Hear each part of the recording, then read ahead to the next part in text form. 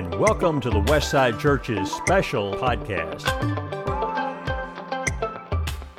If you'll turn in your Bibles, in your Old Testaments, to 2 Chronicles chapter 32. That probably sounds like the strangest place in your Bibles to turn when we're talking about encouragement. Chronicles is full of boring genealogies, right? But not 2 Chronicles 32. There's good stuff there, and we're going to work with that in just a moment. Thank you so much for being with us. I'm excited about this opportunity. It only took me 27 years, I guess, to get to youth lectures and participate. I think that's about right. This is a great opportunity. It's been such an encouraging weekend. In some ways, what I ought to say is the power of encouragement. The last 3 days, period, end of story, and sit down, right? It's been a great, great weekend. We're glad that you're here. I'm glad for this opportunity. I'm going to try, woohoo, it worked, pull up a graphic. This is a list from 2014, so it's a little dated, but of fears of people in the United States, okay? Now, there's some things on that list that you just go, really? Zombies? We're talking about zombies on a Sunday morning? No way. Now, there are others. Snakes is number 3 on that list, right? About a year ago, we had a cobra that escaped, a pet cobra. Those words should not go together. A cobra that escaped in Grand Prairie and was never found. Yeah. That's frightening, isn't it? And there's other things on here, right? Fear of microphones giving you feedback on a Sunday, all sorts of stuff, right? But I'll tell you where I am on that list. Phil Robertson did some confessing yesterday. My confession is this. You see fear of flying right above fear of strangers? That's me. I don't like flying. I like getting to places, and I like getting to places quickly, but I don't like getting on airplanes. I don't like being locked in metal tubes that are 6 miles up in the air and that you can't just pull over to the gas station and get some help when you need some help. That doesn't sit well with me. And what do people say to folks who don't like flying? Well, statistically, it's safer than driving. Oh, thank you. You've just changed my whole outlook. Now I'm no longer afraid of flying. No, fear of flying is not a facts issue. It's still a fear issue. And believe it or not, that's what got me thinking about encouragement for our purposes this morning. A few years ago, I needed to take a business trip from Dallas to Seattle, which is a 4.5-ish hour flight, all told. And I hadn't flown in a few years, and the longest flight I'd taken was like 2.5 hours, and I'm going, oh my goodness, this is going to be bad. I'm going to lose it on the airplane, and they're going to have to cuff me and land in Vegas and send me off with the cops. It's going to be a disaster. And folks were telling me, it's safer, you're fine. And finally, I had a friend at work, his name was Paul. And he knew all of this about me. And he came by my desk one day, just one-on-one. And he goes, hey, I know this is going to be hard, but you pick a flight that'll work best for you. Aircraft, airline, time of day, on and on and on. You find a flight that you think will work. And you give me your travel information, and I'll book that flight. And we'll go together. He goes, I'll sit with you before the flight and make sure you do okay. And I'll sit with you on the flight and make sure you do okay. And you know what? It worked. I got to Seattle. And they didn't have to cuff me or land the plane early. It went totally fine. And Paul made all the difference in the world. And Paul is not a member at Westside. He's just a guy, a friend of mine, a close friend from work. But he encouraged me, and it made all the difference in the world. And that got me thinking about encouragement. And it turns out that encouragement is stamped all over Scripture. We're not going to talk about Barnabas till the end of our lesson. And if you're thinking that's going to make this lousy and cruddy, I promise it shouldn't be, as long as I don't mess it up. Barnabas is great, but there's so much more to say about encouragement. And there is so much power in that. And that's why this morning we're going to talk about the power of encouragement. I'm excited about this topic. I believe wholeheartedly in this. It's made a difference in my life. And it can and will make a difference in yours. So I'm asking you, as you've experienced encouragement this weekend, to believe in this power, to take a little walk with me through the Scriptures this morning and see how powerful encouragement can be. Now we're going to do that in 3 basic steps. First, we're going to talk about power at work, the power of encouragement at work. And that's why we're in 2 Chronicles 32. Hezekiah is king in Judah, and the Assyrians are coming. That's really, really bad. The Assyrians are vicious, they are mighty, they torture and mutilate their victims, they are awful, awful, awful. And this is not going to go well for the people of Jerusalem and Judah, except that they have God on their side. So the people start making preparations. They're damming up water so that water stays in Jerusalem and the Assyrians don't have it, and they make all these preparations. But notice verse 6. 2 Chronicles 32 and verse 6. And he, that is Hezekiah, set combat commanders not over the army, but over the people.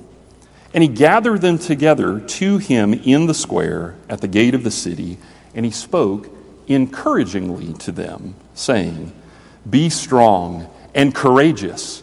Do not be afraid or dismayed before the king of Assyria and all the horde that is with him, for there are more with us than there are with him. With him is an arm of flesh, but with us is the Lord our God to help us and to fight our battles. That's encouraging. That's awesome. I want some of that. But notice the effect that it had on the people, the very end of verse 8. And the people took confidence from the words of Hezekiah, king of Judah. That confidence lasts them through the siege, through the blasphemous things that are spoken against God, through all of the threats that are launched against them in Hebrew so that no translation is required. Encouragement worked. It was powerful, and it got them through until God sent an angel and killed 185,000 soldiers in the night. That's cool, but encouragement helped that to work. That's the power of encouragement. Turn back in your Bibles to 2 Chronicles chapter 15. We're going to look at a story that involves King Asa, still the southern kingdom of Judah. 2 Chronicles 15, Asa is beginning to pursue some spiritual revival and reformation activities. And we're going to read a few verses here, beginning in verse 1. The Spirit of God, 2 Chronicles 15:1, the Spirit of God came upon Azariah, the son of Oded, and he went out to meet Asa and said to him, Hear me, Asa, and all Judah and Benjamin. Everybody listen, he says. The Lord is with you while you are with him. If you seek him, he will be found by you, but if you forsake him, he will forsake you. Skip down to verse 7. He talks about some of the blessings and curses, essentially, of the covenant. And he says this, But you take courage. Do not let your hands be weak, for your work shall be rewarded. That's encouraging, but look at the effect. Verse 8. As soon as Asa heard these words, if Mark, who wrote the New Testament gospel, was writing this, he'd go, Immediately. And immediately Asa heard the prophecy of Azariah. He took courage and put away the detestable idols from all the land of Judah and Benjamin and from the cities that he had taken in the hill country of Ephraim, the northern kingdom. And he repaired the altar of the Lord that was in front of the vestibule of the house of the Lord, and he gathered all Judah and Benjamin and those from Ephraim, Manasseh, and Simeon. The northern kingdom guys hear about what's going on, and they go, I want some of that courage, I want some of that God, I'm going down there. And they come down, who were residing with them, for great numbers had deserted to Asa from Israel when they saw that the Lord his God was with him. They gathered at Jerusalem, they make a covenant. Look at verse 15 finally. And all Judah rejoiced over the oath, for they had sworn with all their heart and had sought him with their whole desire, and he was found by them. And the Lord gave them rest all around. That's the power of encouragement. That's awesome. I want some of that, and I'll bet some of you, maybe most, hopefully all, want some of that encouragement too. Let's grab one more. Turn all the way over to 1 Thessalonians chapter 3. 1 Thessalonians chapter 3. 1 Thessalonians is such a cool little letter. And we've made reference already this weekend, I think it was Brother Schumett who commented on it, that we don't think of Paul as having bad days, but Paul had bad days, and he needed a pick-me-up. That's what we're going to see in 1 Thessalonians chapter 3. Begin reading with me in verse 5. Paul says, For this reason, his concern for their faith and their faithfulness, when I could bear it no longer, I sent to learn about your faith for fear that somehow the tempter had tempted you, and our labor would be in vain. Now 1 Thessalonians 3 and 6. But now that Timothy has come to us from you and has brought us the good news of your faith and love, and reported that you always remember us kindly, and long to see us as we long to see you. For this reason, brothers, in all our distress and affliction, we have been comforted. But that's the word encouragement. We have been encouraged about you through your faith. For now we live if you are standing fast in the Lord. For what thanksgiving can we return to God for you, for all the joy that we feel, for your sake before our God.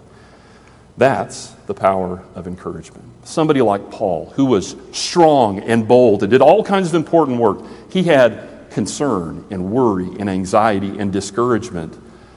And the brethren's faith and faithfulness encouraged him. And so he kept on keeping on. That's what we want to talk about and tap into this morning. But that leads us then to think some about the process of encouragement. I'm an engineer, so I want to know, what button do I push and what happens when I push that button? What knob or gear does that turn and where does that go and what happens next, all the way from A to B? And the Bible describes for us in some really wonderful terms the process of encouragement. I'll ask you to turn back in your Old Testaments to Joshua chapter 1. I promise we are eventually going to get to Barnabas. Joshua chapter 1.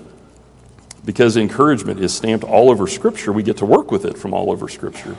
Joshua chapter 1, beginning in verse 5. God says this to Joshua as he is commissioned as the leader of the people of Israel. No man shall be able to stand before you all the days of your life. Just as I was with Moses, so I will be with you.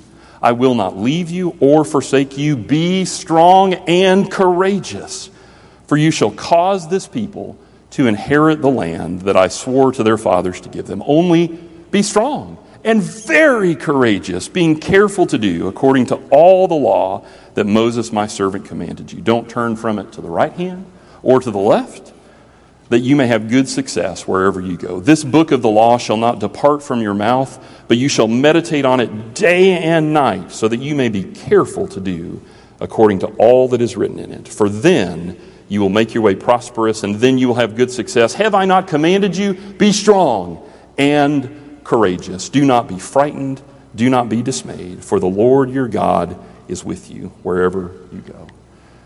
And yes, that's a very obvious point, but we need to say it because it's so important. Encouragement comes first and foremost from God. God says to Joshua, I'm with you. And as long as that's true, as long as you stay with me, this is going to be fine. You have nothing to be afraid of. God encouraged Joshua. And that's stamped all over the text of Scripture. Keep your finger in Joshua 1 for just a moment. Turn with me to Psalm 27.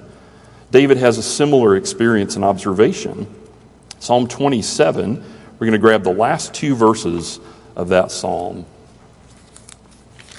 Psalm 27, verses 13 and 14. David says this, I believe that I shall look upon the goodness of the Lord in the land of the living. Wait for the Lord, be strong, and let your heart take courage.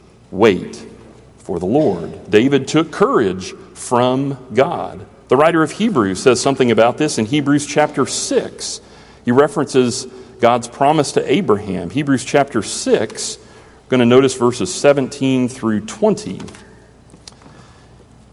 Hebrews 6, verse 17. So when God desired to show more convincingly to the heirs of the promise the unchangeable character of his purpose, he guaranteed it with an oath, so that by two unchangeable things in which it is impossible for God to lie, we who have fled for refuge might have strong encouragement to hold fast to the hope set before us. And we have this as a sure and steadfast anchor of the soul, a hope that enters into the inner place behind the curtain where Jesus has gone as a forerunner on our behalf.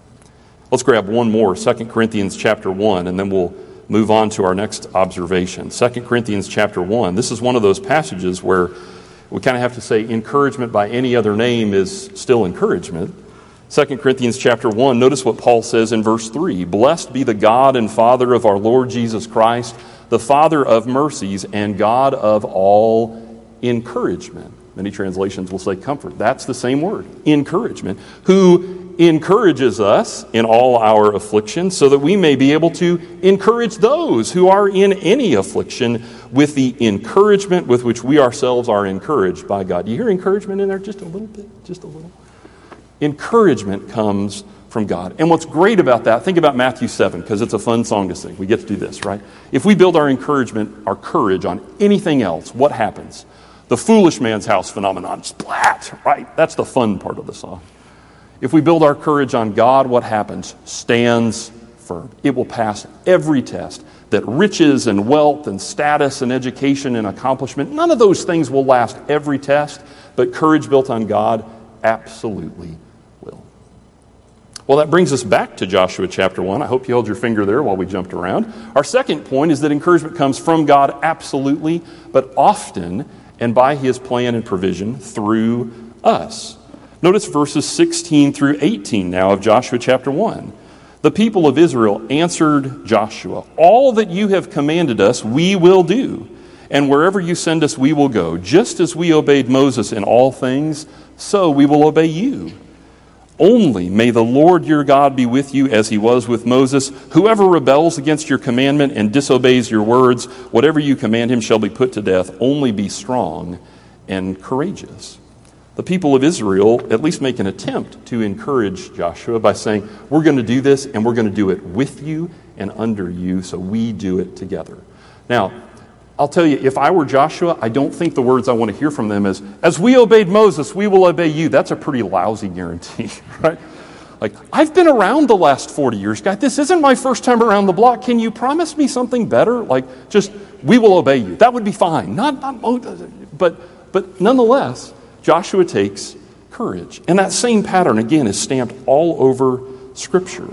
Let's turn over to Acts chapter 14. We're not going to come back specifically to the text of Joshua 1, although we'll make reference to it. Acts chapter 14, I want to show us how this is built into Paul's work and ministry, including, for the first time this morning, Barnabas. Acts chapter 14, we're going to do this kind of rapid-fire style. Acts 14 and verse 21. When they, in this case Paul and Barnabas, when they had preached the gospel to that city and had made many disciples, they returned to Lystra and to Iconium and to Antioch, strengthening the souls of the disciples, encouraging them to continue in the faith, and saying that through many tribulations we must enter the kingdom of God. Turn over a couple of pages to Acts 16 and verse 40. That's not a one-off. You're not surprised by that this morning. Acts 16 and verse 40. In Philippi, after Paul and Silas are released from prison, we notice this, Acts 16:40. So they went out of the prison and visited Lydia. And when they had seen the brothers, they encouraged them and departed. One more in Acts, Acts chapter 20. We're going to look at verses 1 and 2, which is one of those Bible verses that probably has months of history captured in it. Acts 20 and verse 1. After the uproar ceased, Paul sent for the disciples, and after encouraging them, he said farewell and departed for Macedonia. When he had gone through those regions and had given them much encouragement, he came to Greece. This was part of Paul's practice, and that wasn't by accident. This is part of God's design for the church and for his people, because being a Christian virtually any time throughout history has been hard to some degree. Doing right things can be hard. Doing right things in hard situations can absolutely be hard, and that's especially Paul's audience. Let's notice two more on this note. Colossians chapter 2. Paul says this to that congregation. Colossians chapter 2. Paul writes this in verse 1, "For I want you to know how great a struggle I have for you and for those at Laodicea and for all who have not seen me face to face, that their hearts may be encouraged, being knit together in love, to reach all the riches of full assurance of understanding and the knowledge of God's mystery, which is Christ, in whom are hidden all the treasures of wisdom and knowledge." One more, and then we'll move on from this point. 1 Thessalonians, we've been there once already. Let's go back. 1 Thessalonians chapter 4. Paul writes this instruction. He gives some information about this question. What happens when we die, and when will Christ return, and how do we deal with all of this uncertainty? And Paul gives some information, but then he says this in verse 18. "Therefore, encourage one another with these words." Verses 13 through 17 are not a PhD thesis.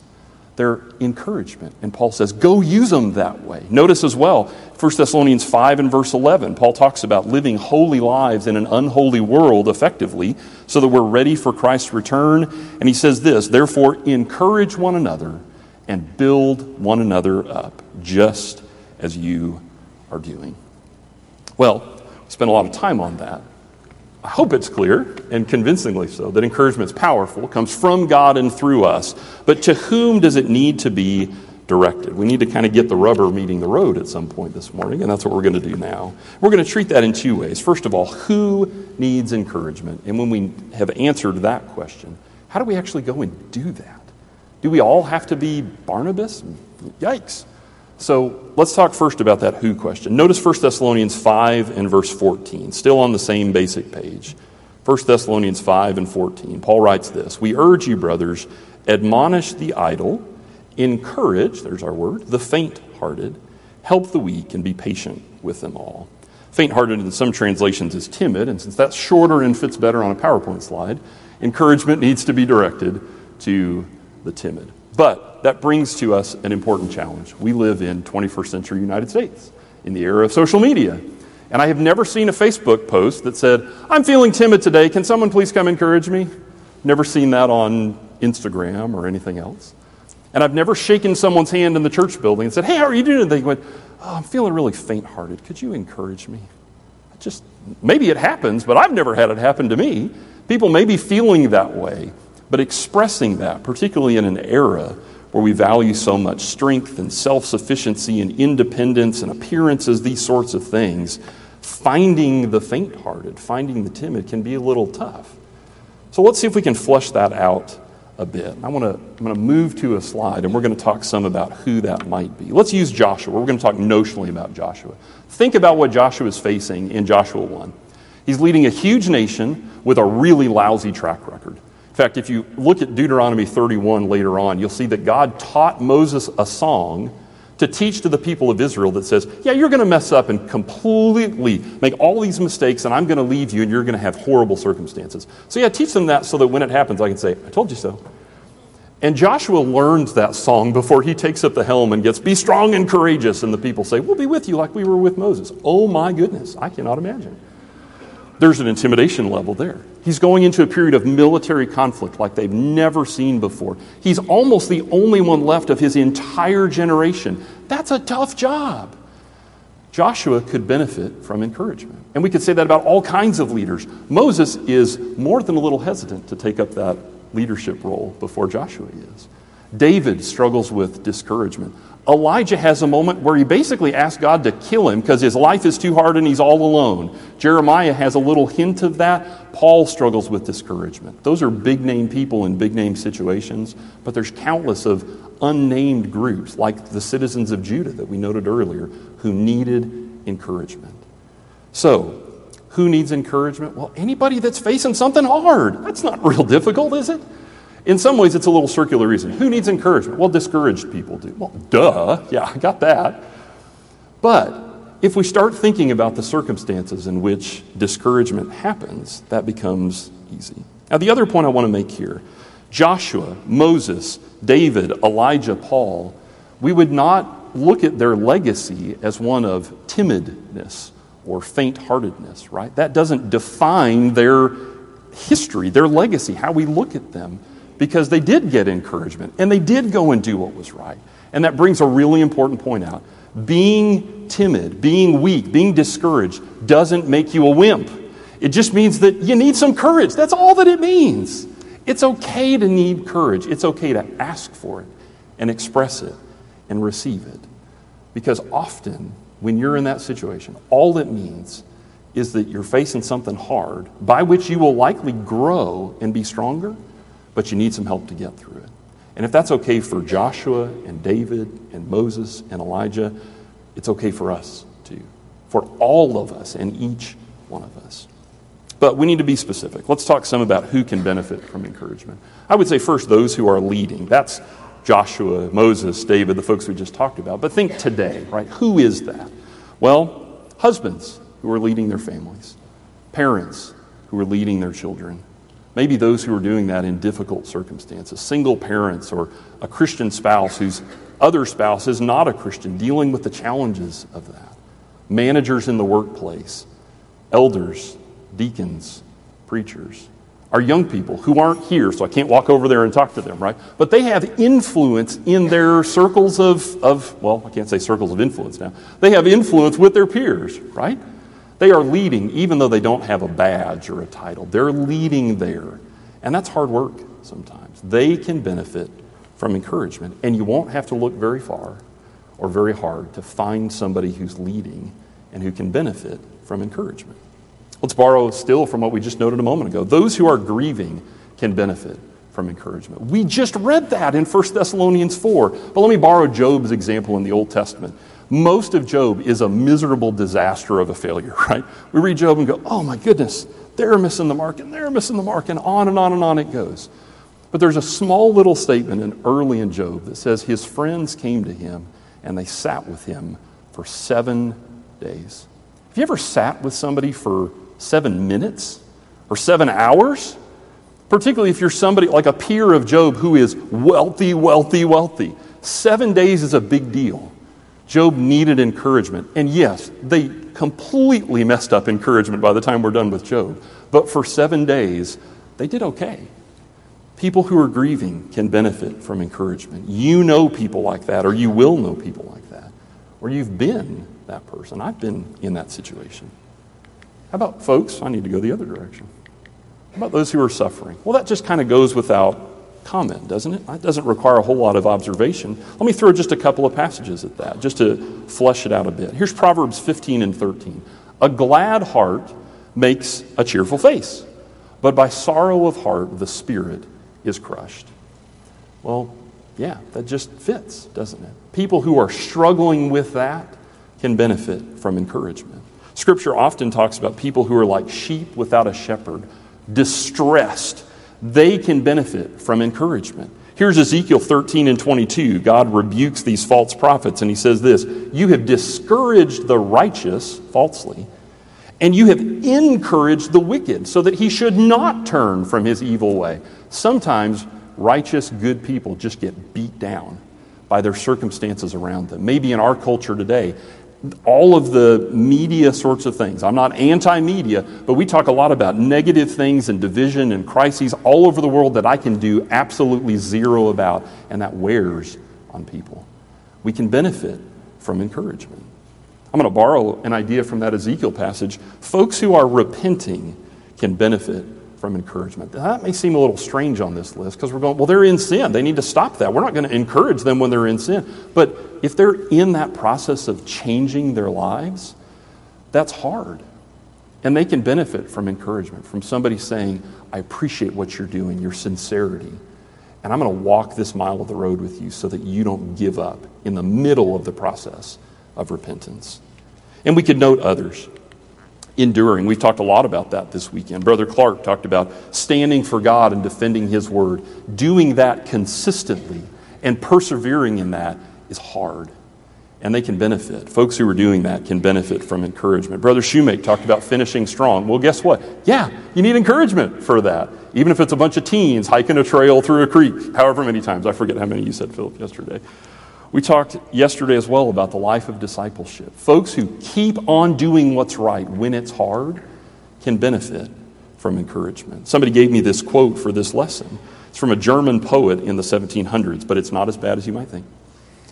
Instruction does much, yeah, we're on board, but encouragement, everything. I like that quote. Knowing the right thing to do, Daniel Lee just talked with us about this, knowing the right thing to do and consistently choosing to do it day after day after day when so many things are pushing back against you. Encouragement helps with that. It is powerful. And we can do it. You won't have to think very hard or look very far to find someone. The last one I'm going to throw up here is folks who are growing. And that may seem a little strange. Apollos in Acts chapter 18 is thinking of going across to Achaia. And it reads a little bit to me like he's kind of, I could kind of do this, but I'm not sure this is the best idea. And the text tells us that the brethren encouraged him to go across. And you almost get the impression that he goes, all right, I'm going. And he hops on a boat and he sails across. And then he's working and working and he does good things. Apollos started something new and different. And we have folks who are starting something new and different in the service of God. Maybe it's teaching Bible class for the very first time, or an age group that you've never taught, and you're kind of intimidated by that. Maybe it's somebody who's talking with a friend from work or school about God and Jesus and spiritual matters. That can be tough. Starting something new in the service of God can be really intimidating. And folks doing that can absolutely benefit from encouragement. So I put this up here just to say that timid doesn't maybe help us all that much. We can think maybe in these terms and others like them and go, I know somebody like that. Or maybe I've been that person and I knew what helped me. I can go help somebody else. And that can make all the difference in the world as we grow to be more and more like Christ. Well, I want to use our last few minutes to talk finally about Barnabas. Yes, it's finally time. So turn to Acts. We're going to start in Acts chapter 15 and talk some about what encouragement looks like. How do we do this practically? Again, I'm an engineer. I want to know step 1, step 1A, step 1B. What does that look like when it comes to encouragement? And we're helped by that with Barnabas. There's not as much said about Barnabas specifically as I kind of thought I remembered. But the things that are said about him are enormously helpful and insightful. Let's begin that in Acts chapter 15 and verse 30. This is after the meeting in Jerusalem. They've come to this conclusion, understanding the will of God and sharing that with others so that this potentially enormously divisive, horrendous issue gets settled. What about circumcision and Gentile Christians? How do we settle this without just blowing the church up and losing everybody? And they settled that. And here's what happens. Verse 30 of Acts 15. When they were sent off, Paul and Barnabas and some others with them, they went down to Antioch from Jerusalem, and having gathered the congregation together, they delivered the letter. And when they had read it, they rejoiced because of its encouragement. I wish I could have been in Antioch that day. That would have been the coolest assembly maybe ever to be in. Gentile Christians are going, that's the answer? Yes, this is great. And that continues. Look at verse 32. Judas and Silas, who were themselves prophets, encouraged and strengthened the brothers with many words. And I want to just suggest that the first practice of encouragement means connecting people with God. And I want to suggest, especially in light of that Acts passage, that needs to be done in a way that's real and relevant, that's practical and applicable. I could rattle a verse off to somebody that has nothing to do with their circumstance and go, oh, I connected them with God. No, you didn't. You gave them a random Bible verse. Find something that fits. And I would add to this, discouragement is not just an intellectual issue. Remember, flying is statistically safer than driving, right? I don't necessarily need just the facts. I need the heart stuff. I need the emotional appeal. Paul often does that in his letters and says, let me reason with you, but let me also inspire and motivate you. And we can do that by connecting people with God. Now, we do that here, right? On Sundays and Wednesdays and weekend events like this, and that's wonderful. That is absolutely part of God's plan and provision. But can we do that on Monday and Friday, Saturday? Yes, we absolutely can. Because we don't stop being the church when the doors close and we get in our cars. And people don't stop needing encouragement the moment that they walk out. They still need it. They may need it more on Monday or Tuesday than they do on Sunday or Wednesday night. So how can we do that? Well, you've probably got a phone in your pocket. I've got one somewhere. I forget where it is at the moment. Text somebody. Was thinking about you today, said a prayer for you. Love you, brother. Period. End of story. Done. Right? That makes a difference. I read this Bible verse today and I thought of you and I thought it might be helpful. Or you led in this way. You led this song. You said a prayer and that touched me. That really affected me. Thank you for loving God and for affecting me in that way. That's all it takes. It's so simple. But connecting people with God is key. If God is the source, the perfect source of all encouragement, then we can start there. The second thing, and Daniel made reference to this earlier in his message, Daniel Lee, was that we stand together. Barnabas is a great example of this. We're not going to notice the text, but let's just think about it. When Paul comes to Jerusalem from Damascus and all the other history that we're kind of fuzzy on, right? He gets there and the people go, we know you, you killed us. No, thank you, get out, which is a perfectly reasonable and natural response. Until Barnabas shows up. He goes, I'm with him. He's the real deal. You need to let him in. He's going to do good stuff. And it works. John Mark is another great example of that. Barnabas says he needs a second chance. And if he gets it, he's going to do great stuff. And so Barnabas gives that second chance to him. And then Paul later on says, bring John Mark, bring him to me, because he is useful to to me. Barnabas was really good at standing with people. And that's an example that we can learn from. Folks are going to go through hard times in their lives, grief, suffering, enduring. And we can be there. It may be as simple as Job's friends and just sitting with them. It may be, can I pray with you? Can we just talk? You just need to vent. Look for just a second. I'm going to turn to Acts 28. I love this example. Paul is on his way to prison in Rome. Acts 28 and verse 15. We're told this. The brothers there, that is in Rome, Paul is almost there, but the brothers from Rome, when they heard about us, came as far as the Forum of Appius and 3 Taverns to meet us. And on seeing them, Paul thanked God and took courage. Sometimes it just means showing up, saying, I'll stand with you, sitting silently, saying a prayer. We can do that. We can absolutely do that for folks who need encouragement. And the last one I'm going to float up here is be kind. I almost turned this into don't be a grouch, because one of my favorite fictional characters when I was a kid was Oscar the Grouch. My parents have a picture of me somewhere sitting in a yard cart full of grass clippings pretending to be Oscar the Grouch. But we went with be kind instead. That's a little more warm and fuzzy, right? Be kind. This is what Barnabas maybe is most famous for. Acts chapter 4. Acts chapter 4. We get introduced to him here for the very first time. In the midst of all kinds of people selling possessions, sharing things in common, we're told in Acts 4 and verse 36 that Joseph, who was also called by the apostles Barnabas, which means son of encouragement, a Levite, a native of Cyprus, sold a field that belonged to him and brought the money and laid it at the apostles' feet. That's real simple. Barnabas saw a need. He saw he had the means to meet that need or to help meet it, and he just took it and did it. And that was it. And that's all it takes. Here's a proverb, Proverbs 12:25. Anxiety in a man's heart weighs him down, but a good word makes him glad. It doesn't cost a dime. It won't take very much of your time just to be kind. But we can do that. We can do that with our words. We can do that with our actions. We can give financially of our time, of our energies. All of those things we can do. Let me add just 2 other points to this. These are kind of separate because these are a little more experiential, I guess, than anything else. I want to say think small.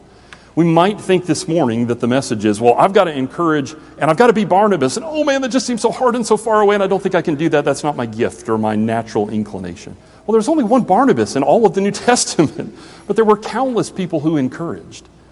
Start small. If you try and get it exactly right, the exact right scope and scale and method, you may never do anything. And something is better than nothing. Start small. And the other one that I'll put out there is that we need to be okay with failing and then trying and trying again. I've done some really dumb, embarrassing things trying to encourage people. I'm not going to confess all of those right now, but I've done those. And you know what? I tried again, and the next time it went better. And the next time after that, it went better still. We can do this. We've got to be okay being creative and taking some risks, trying something new, maybe even stepping outside of our comfort zone. But we can do encouragement, and I believe wholeheartedly that it's powerful, that you should believe that too. And I'll say this, we need you to believe in the power of encouragement because we can't do it without you. That's God's design. It's God's plan. It's why he established the church and organized it the way he did. I need you. You need me. We need us. Can I use that terminology? And encouragement can help us with that. I think I have just a moment. Let me lead us briefly in prayer and then we'll be finished this morning. Thank you. Our Father in heaven, we thank you for the God that you are mighty and strong and holy and just, but you are also merciful and gracious and loving and kind. Thank you for being the God of all comfort, the God of all encouragement, so that we can stand firm in all circumstances, regardless of what's happening around us, because you are God always and forever. And thank you for your design for your people, for the power of encouragement. Help us, God, to engage with this, to practice it, and that we would do it regularly and diligently so that your people may stand firm and that we may be more and more like your Son. We love you and we praise you. In Christ's name we pray. Amen.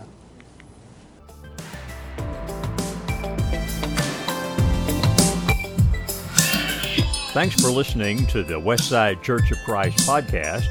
For more information about Westside, you can connect with us through our website, justchristians.com, and our Facebook page. Our music is from Uppbeat.io. That's Uppbeat with two P's, U-P-P-B-E-A-T, where creators can get free music. Please share our podcast with others, and we look forward to seeing you again.